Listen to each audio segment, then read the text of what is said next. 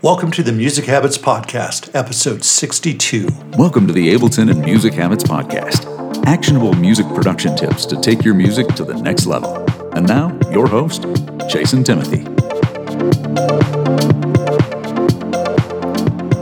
Hey guys, welcome back to the podcast. It's that time of year. If you're listening to this around the time that this has been posted, it is December, and December begins the evaluation process of the goals that you set earlier in the year, what you've nailed, and where you have failed.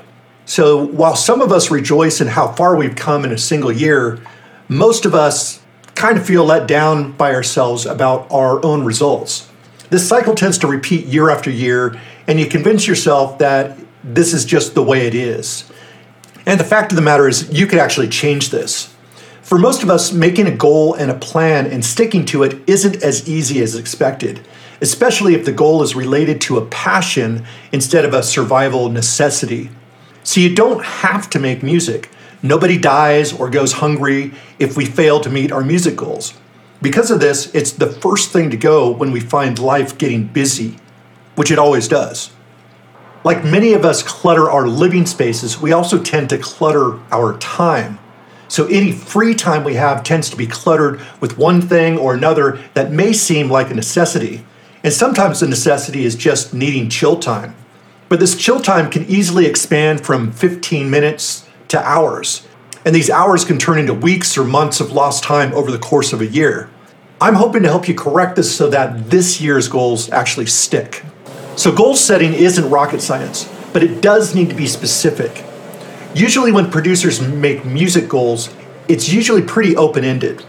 You might make your goal get in the studio more or make more music. Or some of you might be bold enough to write, finish my album. Sadly, that's usually the end of it, and you expect the goal to just unfold over time. It rarely works like that. If you can't get much more specific, then it's just not going to become a reality. If you want to accomplish more, you need to know what your day-to-day and week-to-week schedule looks like. So first figure out a specific goal. It should be challenging but realistic if you have the right action plan. Let's say you want to write and finish 12 songs in the next year. Depending on where you're at with your music, that may seem like a small goal or a really huge one.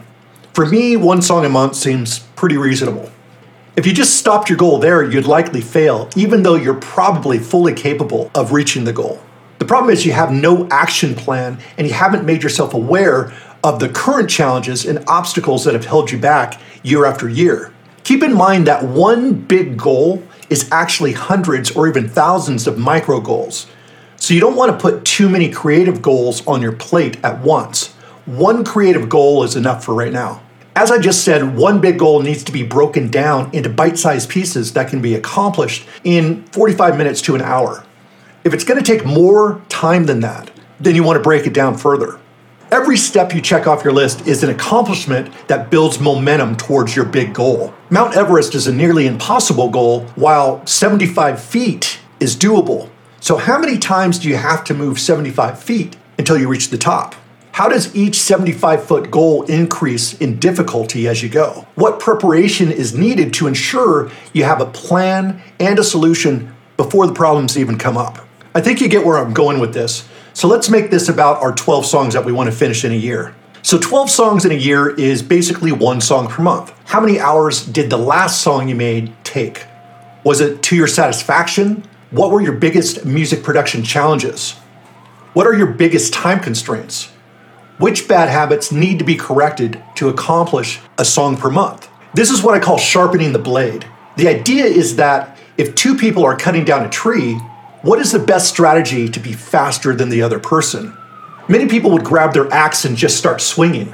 The problem is the blade is probably a bit dull, so each swing is going to be less effective. With this in mind, while the other guy is swinging away from the beginning, you spend 25% of your time sharpening your blade, so each swing will be twice as effective, requiring half the swings to cut down the tree. With this in mind, it makes sense that you would win every time in this challenge. This is what we want to do with your music goal. So the question becomes, what can I do now that will allow me to finish a song that would normally take 1 month in 2 weeks? If you can solve this problem, you could take 3 months sharpening your blade and still reach your goal with 3 months to spare in the year. Sometimes this is intelligently learning how to correct the aspects of your music making, or even hiring a coach to speed the process up exponentially. Regardless, you need to know your obstacles and what you get hung up on in advance, so you're prepared with the solution before it even comes up. So here's how we're going to set the goal the right way. Step 1, we're going to write down all our current technical and time restrictions. Step 2, your action plan to sharpen your blade can look like this: improving your listening skills to hear the details most people miss in professional sounding music, defining your style or styles for this project, understanding the 20% of your DAW's features that will give you 80% of your results and locking them into your memory, building a sound template with samples and synth sounds that work perfectly for your style or styles of music, having a deeper understanding of EQ, reverb, compression, and delay, having strategies for structuring your songs, knowing how to get inspired when the ideas just aren't coming, staying focused for 30 to 60 minutes without distractions, setting time limits when seeking solutions so you don't end up down endless rabbit holes, and so forth. Step 3, break each of these preparation steps down to 45 to 60-minute chunks and calculate how long you need to spend on each bullet point. Then schedule distraction-free time to learn this. Step 4, break down song crafting into bite-sized steps from start to finish.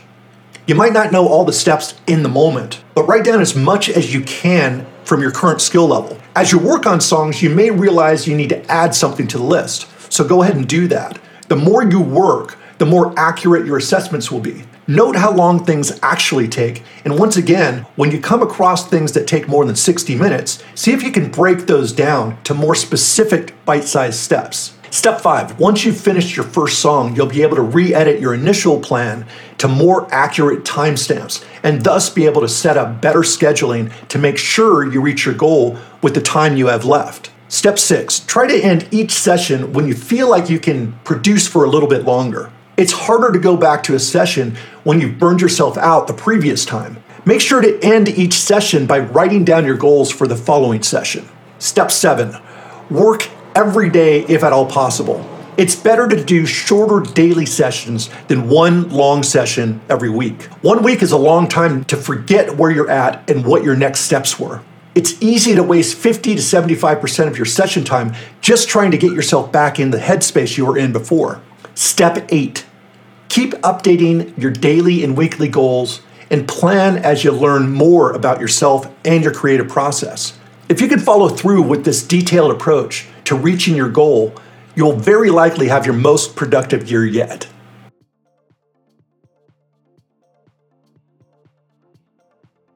With that said, guys, if you're benefiting from these podcasts, you'll absolutely love my 2 best-selling books, The Mental Game of Electronic Music Production and The Process for Electronic Music Producers.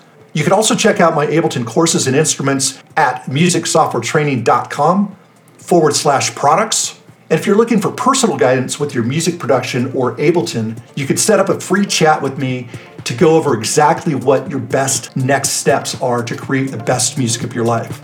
If this interests you, just go to musicsoftwaretraining.com/private-coaching. And with that, have a fantastic day and happy music making.